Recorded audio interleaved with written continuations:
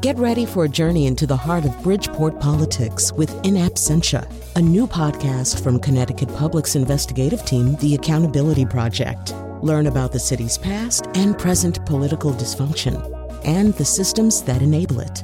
Tune in wherever you get your podcasts. Funding provided by Gregory Melville and Susan Fox and Kathleen Bromage.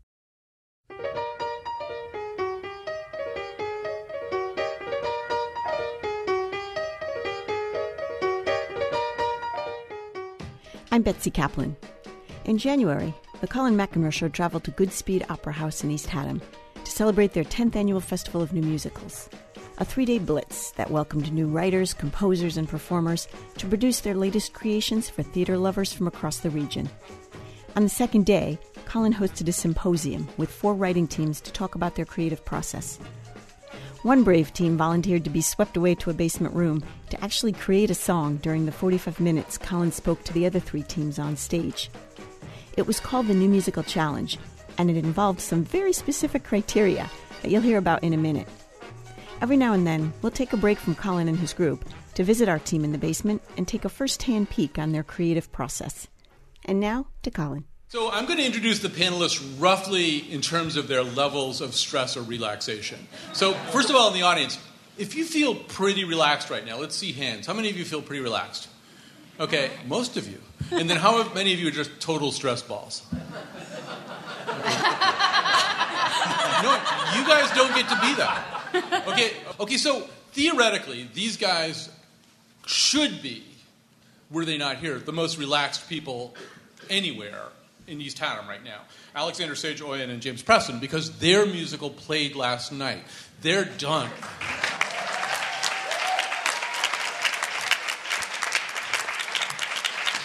I mean, they're not done in show business, but the Outlaws was so much fun last night. And so they're totally relaxed, and we thought, how could we make them be more stressed out? What could we do that would get them back in the mood of everybody else? And so now you understand. In just a second, we're going to do that. Now, probably the most stressed out people in this room right now are Michael Kuhlman and Christopher Diamond. Their show, The Noteworthy Life of Howard Barnes, will be here in this theater in just a few hours. So they're incredibly stressed. They probably won't talk at all during the panel. Down the row from them, Sam Carner and Derek Greger. They're currently in residence at Goodspeed, working on their new musical, Island Song. They're like medium stressed, and then not at all stressed are Marcy Heisler and Zena Goldrich at Goodspeed. They've been writers in residence. You know them already from previous festival cabarets. They wrote the music and lyrics to Julie Andrews' The Great American Massacre at the Norma Terrace Theater. So, Dan, do we want to get the challenge going right now? Where did Dan even go? I'm right here. Oh, so do you have, like, the hats and stuff like that? Should we just do this and get them going? All right. So, all right, so you seem like I've never met you before. You seem like an honest person. I am. So pull one musical style out of... Okay. Broadway power ballad. Broadway power ballad.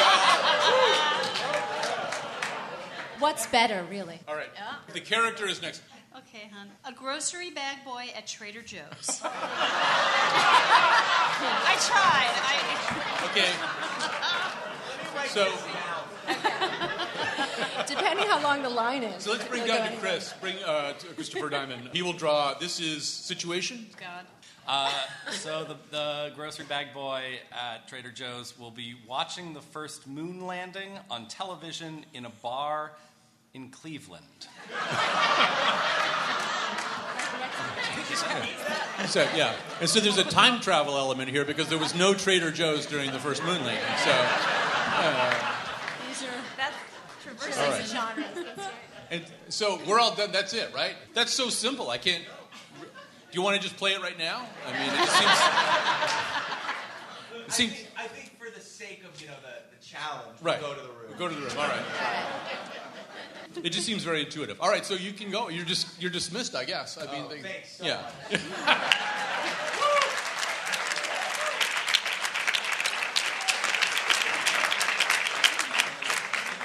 All right, and so Dan will be monitoring their vital signs and stuff like that, and we'll give you an update, and then roughly 45 minutes from now, they will come back with this incredibly polished song. All right, so we're going to talk a little bit about the creative process here and about how these people do this amazing thing that they do, this amazing and to our eyes, I think, very difficult thing that they do. So I wanted to tell you guys a story and have you react to it. It's a story about sort of a creative moment. So I don't even know whether the story is true or not, but it gets told that Richard Rodgers didn't want to write Oklahoma. He was not interested in it. Oscar Hammerstein came up to him at a party and slipped a piece of paper in his pocket and said, "Don't look at it now, take it out when you get home." And he'd been lobbying him to do this musical. And so when Richard Rodgers got home, he took out the slip of paper, and it said, all the single ladies, get your hands up. No, that's not what it said. It did not say that.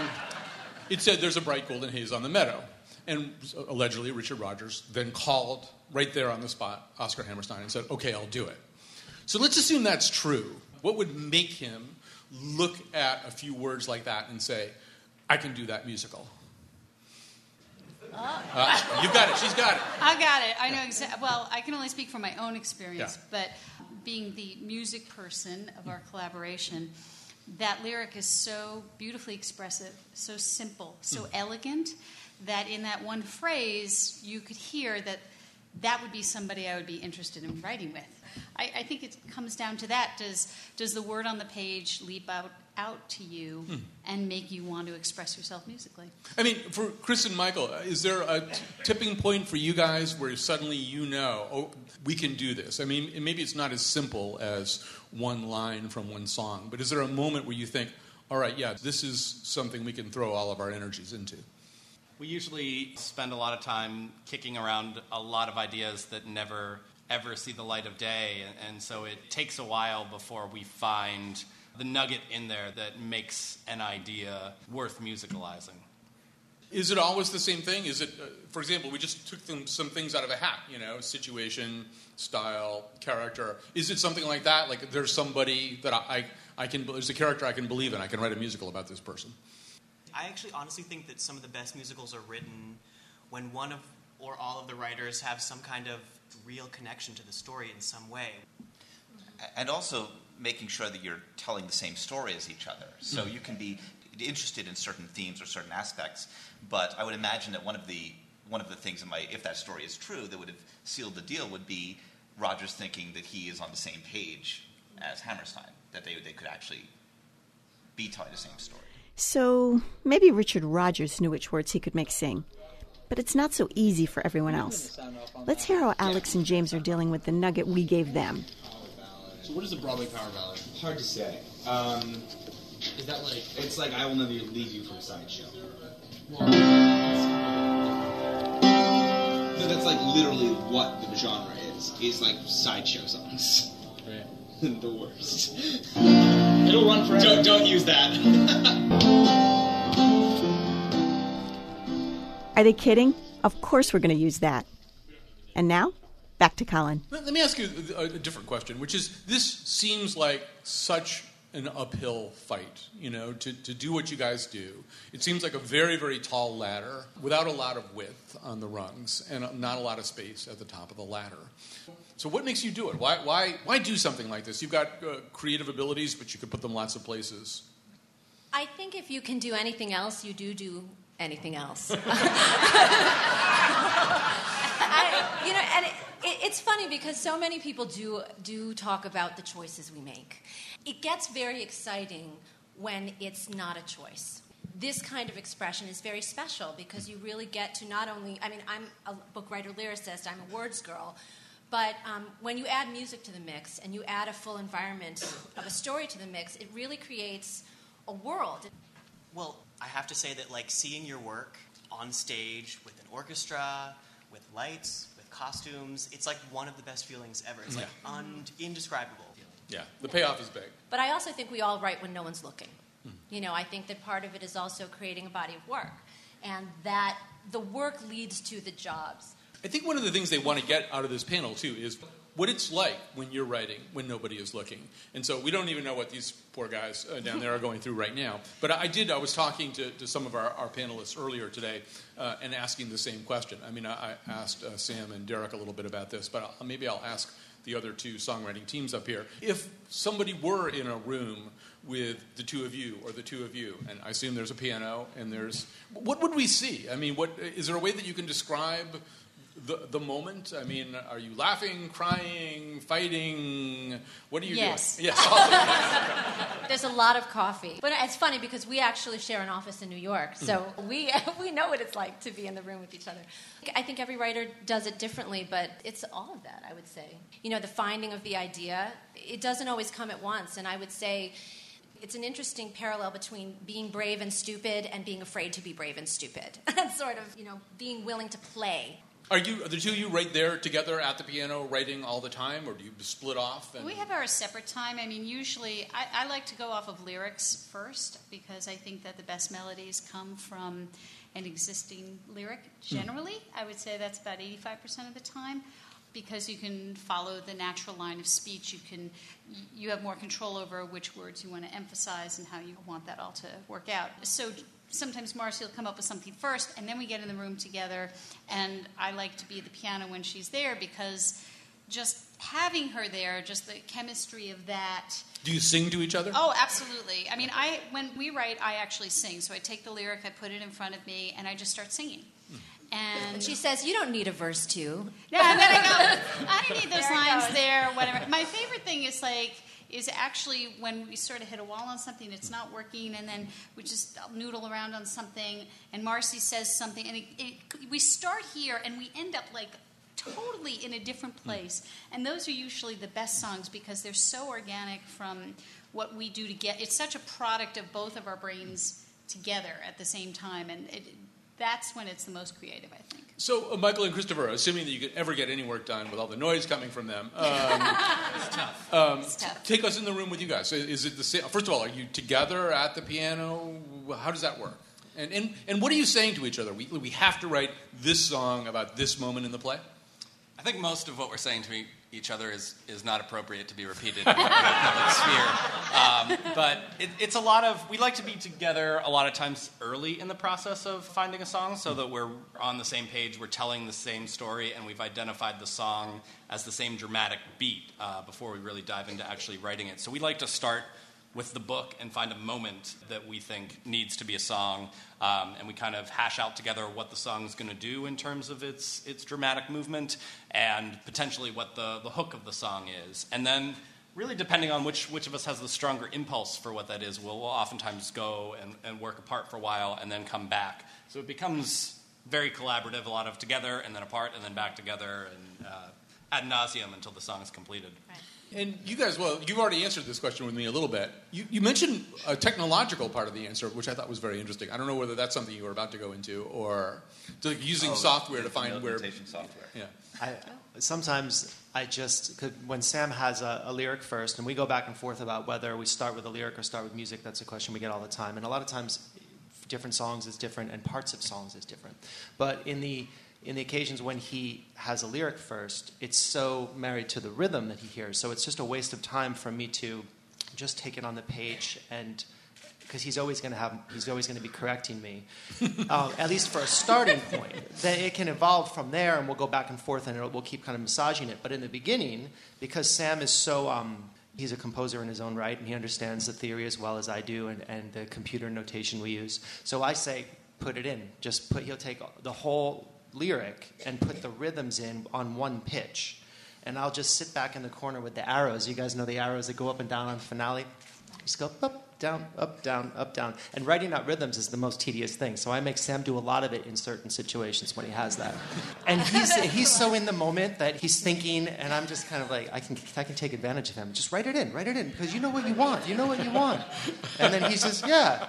And then later he's like, oh, you jerk, you made me notate all this while I was just, looking on YouTube. Having said that, that's not how all of the writing happens. That's how some of it happens. But then once he has that rhythm in, then my instincts will kick in and we'll have a conversation. A lot of times those rhythms will adjust.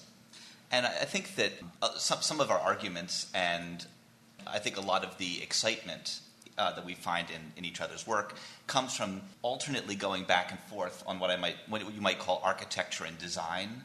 Usually when Derek is thinking about the grand scheme of how the overall song is developing, I'll be interested in some detail, and vice versa. When Derek is actually really focused on some specific chord progression or voicing, I'll be looking at overall flow. We tend to pretty seamlessly go back and forth and not actually be interested in the same thing at the same time, which lends itself to speed too. Yeah, sometimes, I mean, there's like a little ballet that's starting to like develop where it's like I'll be able to read his mind and know when to stay out of his way and what to focus on. And sometimes it's just looking through the book scenes and looking for typos and looking for things that don't make sense because he's focused on such a global thing, and I can get more local. And then when he's switching gears, then there's other things that I'm focusing on, like where can we, reprise a lyric or something like that. Meanwhile, Alex and James are hard at work tucked away in the basement of Goodspeed, which also serves as a copy center, lunchroom, and general gathering place. Needless to say, it's not quiet, but that didn't prevent our writers from focusing on their task. After finally coming to grips with the need to write a power ballad, Alex immediately started noodling around on the piano, while James asked someone to check the exact date Neil Armstrong landed on the moon. Let's listen into some more of their process. The idea is like, and I'm just a bad boy named Joe.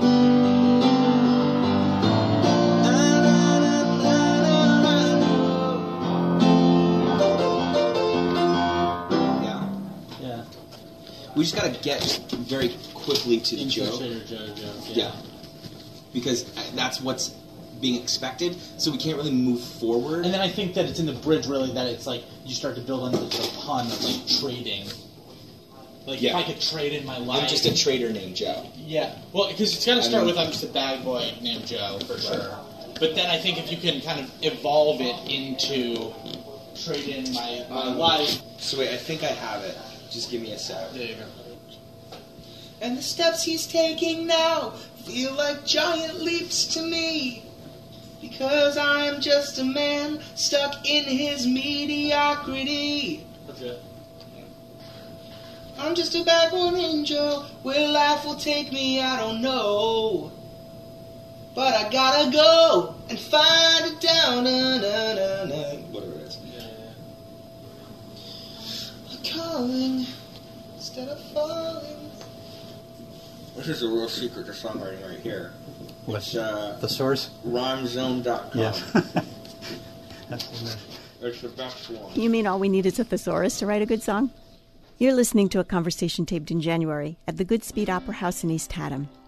As part of the 10th Annual Festival of New Musicals, Colin interviewed 4 incredibly talented writing teams about their creative process. I'm Betsy Kaplan. We'll be right back after a short break that'll give me time to go find a thesaurus.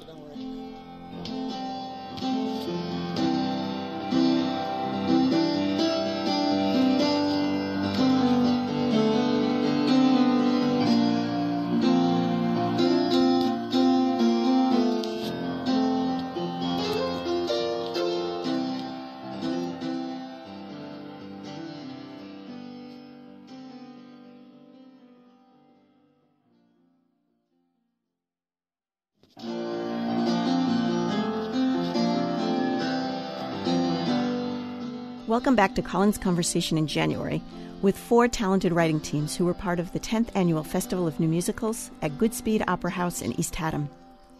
Joining Colin on stage are Marcy Heisler and Zena Goldrich, Sam Corner and Derek Greger, Michael Kuhlman and Chris Diamond, and Alexander Sage Oyen and James Presson, who are currently in the basement taking the New Musical Challenge. You can read more about all of them on our website at WNPR.org. I'm Betsy Kaplan. Let's get back to Colin. I was down here years and years ago to interview Candor and Ebb, and they were telling me a story about somebody telling them, somebody like Hal Prince or Michael Price, I mean somebody you can't really say no to, saying, no, we don't think that song works, go write another song. And I said, well, that must be horrible and discouraging. And they said, oh no, that's when we're happiest. If somebody tells us to go write a song, we're really happy. We like doing that. So are you having a good time? I can speak very honestly. I find it very difficult to rewrite a song. The show you're going to see tonight has a new song that we just wrote. We just instituted it on Wednesday. We're replacing a song that's been in the show for 3 years, and it was so hard to write the song differently because we had to create this new way into this thing, and it also had to fit this specific moment in the dramatic structure. It also had to have the same lead-in, and it had to have the same end place, but it had to do different work and do it differently to make the show better. So it was quite painful, I have to say, to write this new song. But every now and then it does come easily. You know, I think it's really random how this one will come so easily and this one will be very difficult? I don't know. What are your thoughts on that? I sometimes feel, first of all, we feel that way often. But on the flip side of it, for one of the projects we're exploring here, one of our assignments that we gave ourselves was to replace a song. We ended up replacing it by just cutting it and not really doing a direct replacement. Which was very fun. Yeah, which was nice. We had a chance to go have dinner that night. But it's sometimes I find it like when we get deep into a project, it's so comforting to know there's this open space where you can just take all the insight that you have developed up to that point. Also, maybe you're getting better just in general, as writers month by month. So then it's like there's this moment, it's like a gift to say, I can plop in anything I want here and that's doing all the things that I kind of wanted to accomplish. It's not always that way. I feel very similar to Michael often. But that's a feeling that I've kind of been thinking of. So if a wide open slot opened up in one of our shows and we could just go to town and just say, let's look at the whole picture, we have a gift to be able to write something from scratch. And that's not always the case. We all know that song that is completely and totally perfect and emotionally engaging. And a lot of that has to do, I think, with finding the right song moment. Because when you're songwriting within the confines of a musical, you are not only writing the song, you are looking for the relationships that sing. And when you happen upon something that sings so easily, it's really finding the keys to your story, I think. I think that's an important point, that if the conceit of the song is compelling, it's almost impossible to write a bad song. And I think that certainly the most painful moments for me are when I don't really know what I'm trying to do. I want to talk a little bit about the difference between writing for musicals and writing a freestanding song. And so one of the first things that comes up, obviously, is you're writing for a specific character to sing. And so I was talking to Alex and James about this earlier, that there's just certain things that Jesse and Frank James aren't going to sing to each other. They're not going to sing, "It's alarming how charming I feel." That might be different musical. Yeah, that's right. It might be a great rhyme. It might be a great, there's a million wonderful word combinations that Alex might come up with, but they just can't come out of the mouths of the James brothers. And so can you guys talk a little bit about that, about sort of what particular challenges come out of that?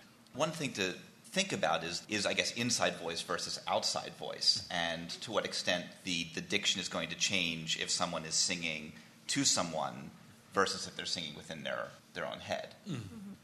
You have to use yourself as a tool also, though, because if we all wrote a Paul Revere musical, for example, something would be true to the character historically, and then there would be something that each of us would bring to the table. And I think that that's also part of the fun of it, is marrying the character to your specific voice. By the way, that is tomorrow morning's challenge. We're all coming back here. Everyone's writing a Paul Revere musical. Okay.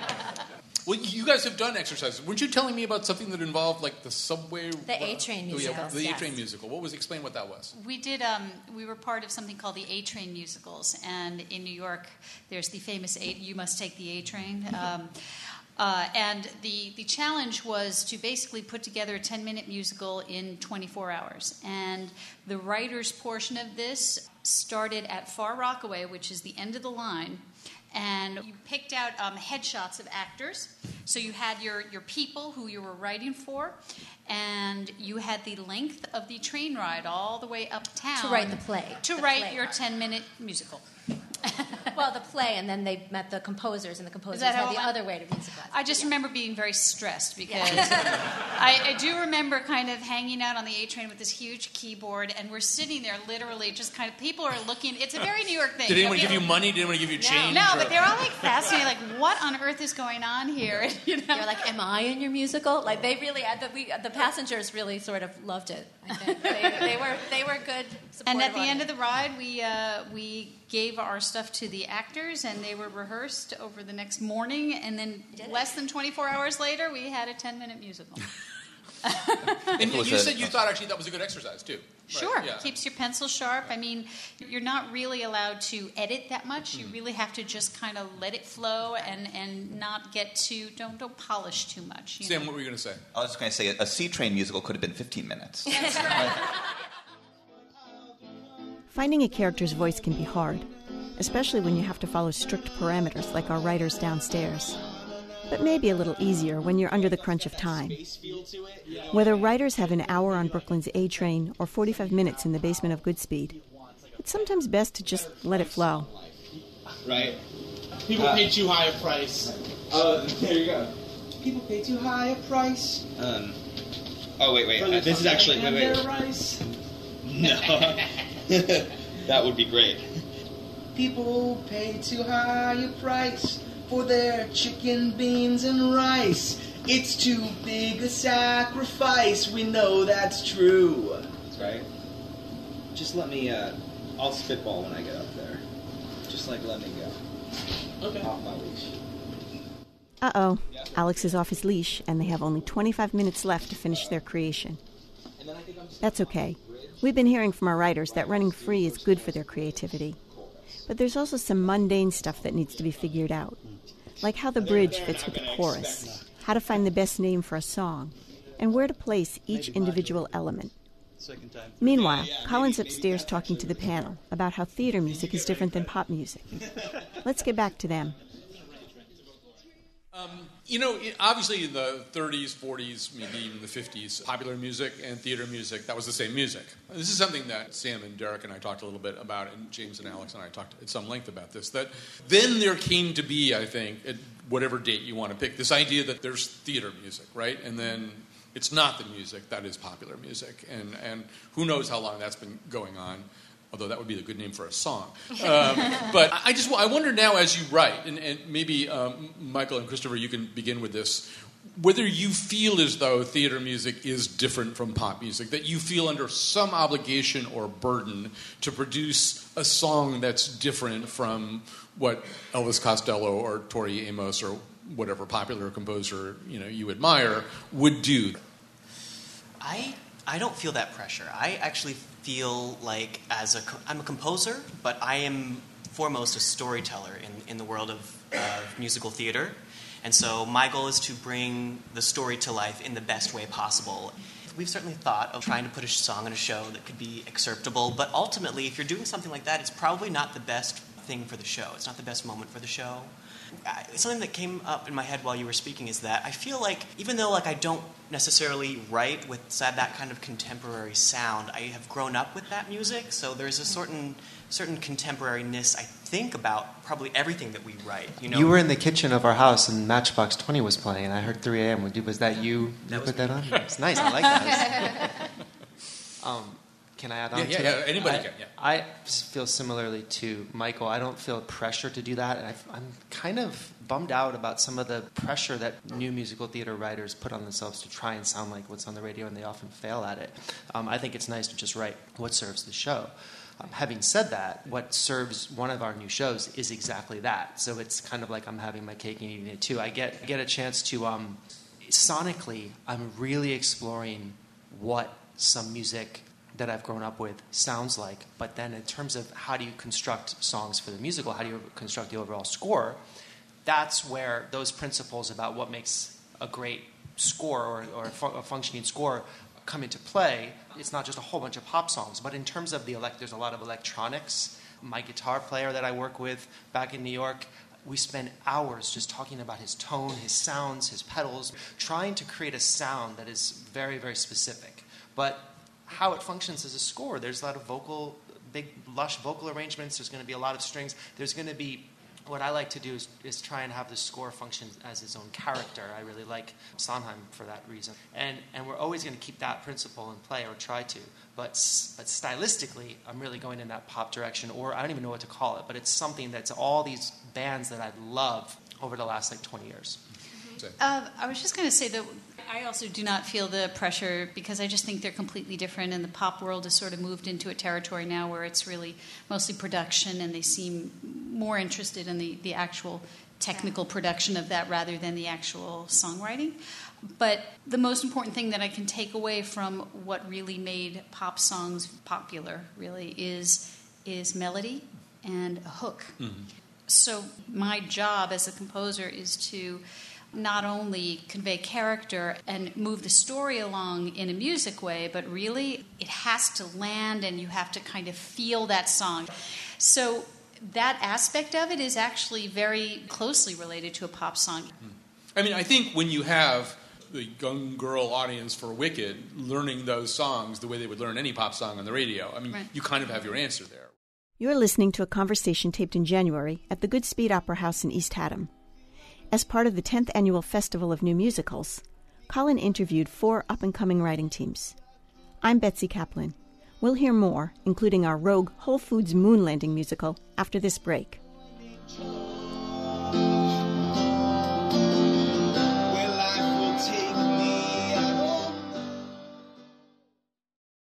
Welcome back to Colin's Conversation in January with 4 writing teams who were part of the 10th Annual Festival of New Musicals at Goodspeed Opera House in East Haddam. Joining Colin on stage are Marcy Heisler and Zena Goldrich, Sam Carner and Derek Greger, Michael Kuhlman and Chris Diamond, and Alexander Sage-Oyen and James Presson, who are currently in the basement taking the New Musical Challenge. You can read more about all of them on our website at wnpr.org. I'm Betsy Kaplan. Let's get back to Colin, who's currently looking for an update on whether Alex and James are withering under the pressure of their assignment. Did you have an update? Are they crying? Do they want drugs? What is happening? You took the words right out of my mouth. They are in complete disarray. We're in disarray. And those are their words. We quit musical theater. What's the beginning from? Yeah. But we'll be done in about 15. And that this is normal for us. This is quite normal. This is every song. That's amazing. That's so great. I want to go back in the songwriting room with all of you, and also just ask about what Harold Bloom calls the anxiety of influence. All of you grew up, presumably, loving musical theater, having your own idolatries, and so are there moments where you think, that I just wrote something that sounds too much like? I do that all the time. Yeah. I'm like, there's a fine line between, is that something that already exists, or is that just something that feels so right to me that it feels like it already exists? And that's really frustrating because you're like, oh God, did I do anything? And I usually call up my sister or I ask Marcia, I'm like, is that something? Is that something? I can't tell. So Sam and Michael were both nodding furiously. I just really liked that. Yeah, that really is exactly the question that one's asked himself. I do think it's in some ways harder for composers in the respect that I can just do a Google search if I have some phrase and see. Right. Yeah. No, there's no Google for melodies, which I wish there were. That'd be brilliant. I have a friend in New York who advised me not to be too open about this part of my process, but there's I can't wait to hear what's Choose your words carefully. No, there are moments when the melodies just kind of magically come or whatever they do, but there's a real technical way in that I have where I can just take something or bits of a few different things that I like that I didn't write, and I can just sculpt them into something else. So when I have that moment that I go to sleep and I think I've written something nice, and then the moment of horror the next day when I find out that it's like I accidentally kind of really borrowed something maybe subconsciously, it's not that much of a freak out because I kind of know how to backtrack away from it, and there's an essence in there, there's some nugget, there's some little interval, there's some sort of thing, and I just keep twisting it around. The more you kind of strip away from where it originated, the more you're left with something that's yours. And it's so unromantic to describe that, which is why my friend told me not to. But that's one of the ways in that I have. What for me is ideal as a composer is to strike the perfect balance between what is familiar and what is surprising. And that is something that it took me a long time to kind of be able to articulate that. And when I'm approaching my songwriting, I try and keep it's like a little birdie on each shoulder to see which way I'm going. And I love to employ really poppy, simple chord progressions. I love really familiar chord progressions that all the pop songs use, and a lot of people kind of turn their nose up at some of those progressions. But then within that, what kind of rhythmic figures happen, what kind of harmonies, so that when you're listening, you're hearing all this interesting stuff, but it still feels like, I get this. And go ahead. I was going to say, from a words perspective, at least one of my ways out of that is to try to be influenced by things that are not in musical theater too. So, I'll pull things from John Donne and Keats, not lines, but just ideas, And so you take something that's from a very different context, put it into a musical theater context, and if it actually tells the story you want to tell. Well, that's how I steal. I just listen to other stuff. I don't steal directly from musical theater. I steal from things that nobody's listening to. I had a teacher who always had a phrase: "When you borrow, pay back with interest." Sometimes, the influence of other musicians quietly creeps into a composer's music. So while pop music may not be directly on the minds of Alex and James, a passerby looking for soda in the basement was drawn to the familiarity of their song. The creative process can benefit from lots of voices, some from unexpected places. Let's hear a little of our writer's exchange with this stranger. Okay, just to your compliment, I thought I was at an Elton John concert. Good, that's what we want. We kind of want it to be like a well, we have to have it. I'm hearing like, Power country comfort in my head. Captain Fantastic, that's my generation. And I'm like, yeah. Because I was upstairs and I'm like, where's that coming from? Actually, that might be really funny if I go up there and say, we're really excited to premiere this brand new song from this brand new Elton John musical that we have been really blessed with. I've been arranging it for him. There you go. You know, and like, yeah. Okay, that's good. So if they don't like it, we can blame Elton John. Yes, there you go. I love that. That's a great opening. Yeah. No, you guys are doing really great. Thank you so See you much. tomorrow. Thank you. See you tomorrow.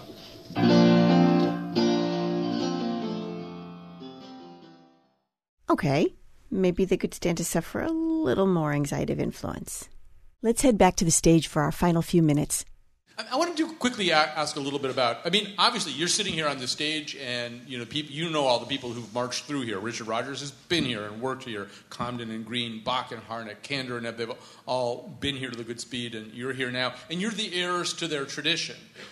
I'm wondering, I know it's a little daunting, but you are. You are the heirs to their tradition. But I'm also wondering, do you feel like you have the same job that they had, or is the job different now? In other words, do you wind up working in different ways in different places? And obviously part of the problem is at the very top of the ladder, there's Broadway, which is eaten up with 4 or 5 Disney musicals and, just not a lot of space for you guys. Do you feel like you have the same career as Comden and Green, or do you feel as though it just turned into a different kind of a career? One thing that's really exciting, Sam and I are, we're working towards having, we'd love to have a Broadway musical, we'd love to have a movie musical, we'd love to have all those things, and hopefully those things will be in the cards for us. But fundamentally, we want our work to be heard. We want to experience that. And it's really magical right now that new writers have this forum. It's really because of YouTube, I think. There's everything kind of changed. And all these writers up here, they're famous. Kuman and Diamond are everywhere. We do coachings, and then I look through people's books when Sam is talking about something, and I always see the names of these new writers. Everybody's always being performed in cabarets all over the world. There's all these high school and college kids who are obsessed with all the new writers. So it's not just about the people who are writing Wicked, and that's great that there's that tier.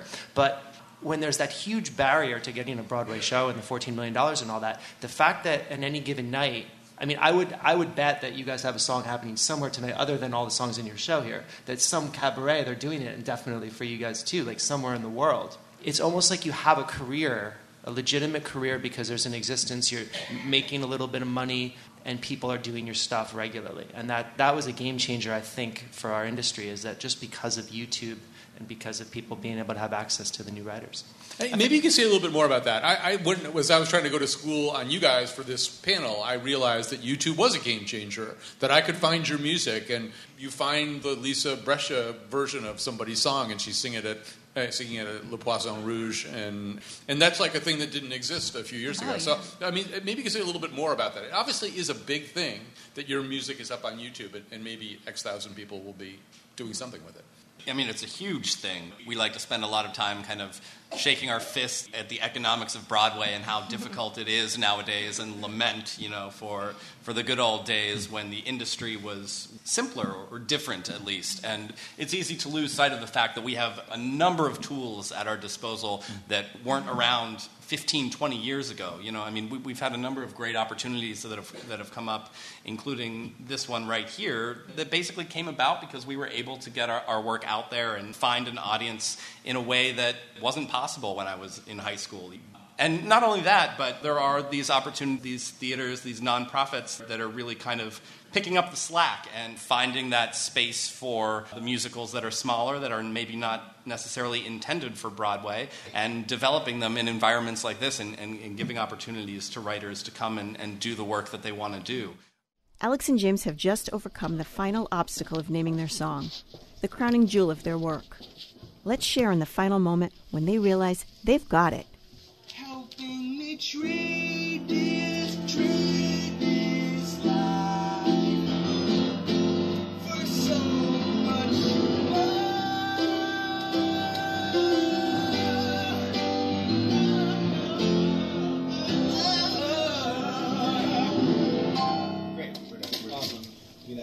That's so good.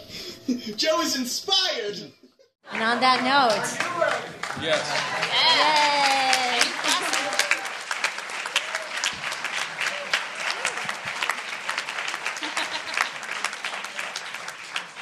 We did come up with one change just based on our conversation. If you could work in the phrase "one if by land, two if by sea" into Paul the Revere. song, that would be really helpful. A little late for that.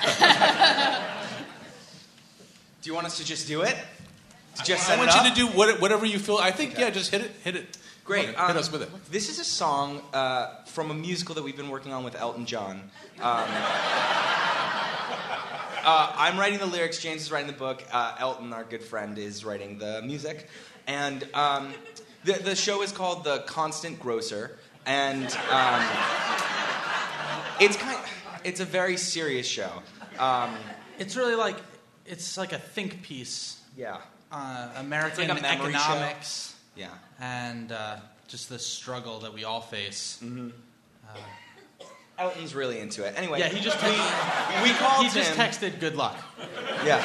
We called him and asked him, and he said it would be okay if we played a song. So this is Act 1, Scene 2, and it's our character, our protagonist's I Want song. So the song is called So Much More.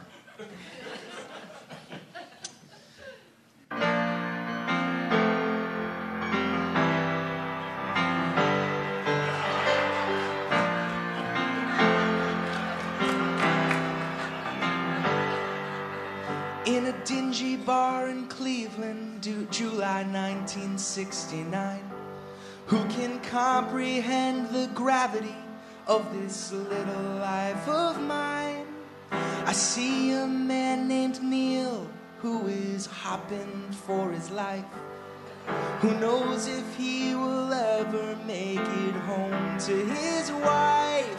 The steps he's taking now feel like giant leaps to me, because I am just a man stuck in my mediocrity. I'm just a bad boy named Joe. Where life will take me, I don't know, but I've gotta go and find my calling, 'cause there's worlds to explore. I'm gonna trade this life for so much more. People pay too high a price for their chicken, beans, and rice.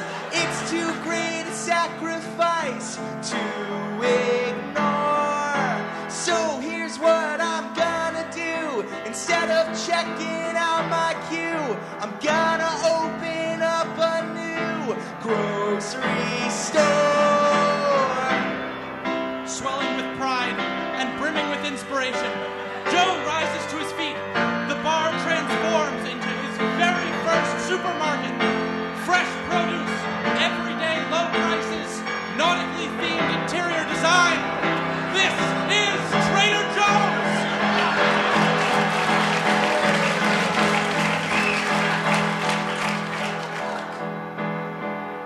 I'm just a trader named Joe. I'm gonna change the status quo. And it's like, whoa, thank you, Neil Armstrong, for opening this door, helping me to trade this life for so much more.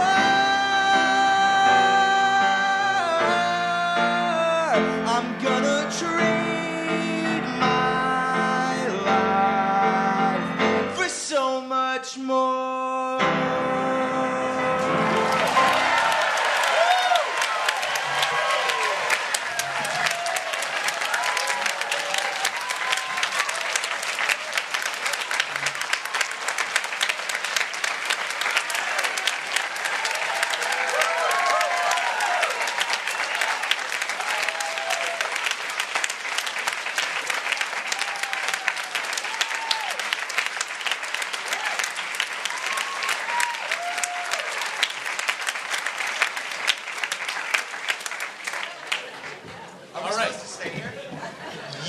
should stay. There's a mic there, right? Yeah, stay where there's a mic. That's my advice. All right, so that's the perfect segue into the Q&A portion of our audience, so of our presentation. So let's do that. Anybody? Yep. Okay. For lack of a better term, and to spice things up, how monogamous are these relationships? Or when they have one of these colonies, is there, would you like to? So I'd like to play his music. I'd like to write with her. Or keys in a bowl kind of party. Is it just always the two of you, or swingers? Right? They're musical Great swingers. Question. You're talking about work? As long as Derek Yes, work. Yes, work. Music. Yes, work. As long as Derek lets me watch. Bob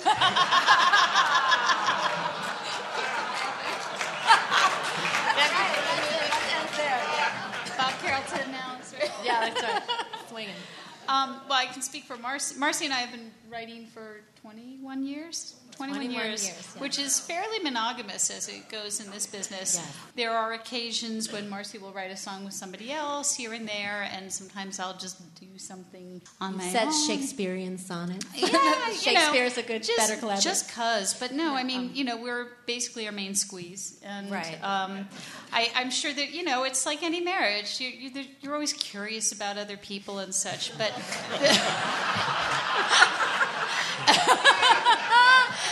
But ultimately, No, I mean, we on occasion we will work with others, but we discuss it with each other. We answer to each other. Yeah, we're kind of the same way, where we have an open marriage, as it were. But really, I mean, that's more theoretical than anything, because when you do work with somebody so closely and you find someone that you have that kind of connection with, collaboration is not easy. It's very much like a marriage, and so it's very rare to find someone that you connect with and that you find that voice with. And so when you do, you want to pour all your energy into that and work as much as you can and create as much as you can. Yeah. Colin, the other day you were talking about Into the Woods and the fact that how unusual it was to be nominated. Where do you guys see mainstream theater going? Yeah, I think live theater has been around as long as human beings have, and musical storytelling has been around just as long. So no matter what happens on Broadway, there are going to be people out there who want to tell stories dramatically and using music, and there are going to be audiences that enjoy that, and they're going to find it in one form or another. So it's easy to get caught up in the gloom and doom of what you see happening on Broadway, but there's a lot of really, really exciting work out there, and there are a lot of people who are hungry for that. So I think the future is really bright for musical theater. It's a good thing. I'm going to end it there, actually, except that to maybe build on what she just said, which is, the gentleman over here just mentioned Into the Woods, the movie. And I remember when it came out, I was sitting in a pretty packed theater watching this movie, and I love the musical, and most of us do, and most of us also know the points in the musical that we love the most and the things that happen as we do in any musical. And I was aware of the fact that the movie audience kind of wasn't laughing, gasping, reacting exactly the way that I would have expected them to, and I realized there's a thing that happens when we all get into a room like this one, and that when there's live people on stage, and then these incredibly creative people have set up this journey that we're all going to go on together. And it kind of goes back to one of Michael's first comments, just what the payoff is here. And it really is, I just noticed it. As good as that movie is, as good as that cast is, it couldn't make the thing happen that I think we're all here for today. So I want to thank all these 8 wonderfully creative people here. And thank you. Thanks to our friends at Goodspeed Opera House in East Haddam for inviting us to their 10th annual Festival of New Musicals, including the 4 talented writing teams here to stage their latest productions: Marcy Heisler and Zena Goldrich, Sam Carner and Derek Greger, Michael Kuhlman and Chris Diamond, and Alexander Sage Oyen and James Presson. You can read more about all of them on our website at WNPR.org. I'm Betsy Kaplan, who produced this show with the help of executive producer Katie Tolarski. Thanks also to Jay Hilton, sound designer at Goodspeed, who recorded and mastered today's audio. I hope you can join us again tomorrow on The Colin McEnroe Show. Now, feel like giant leaps to me, because I am just a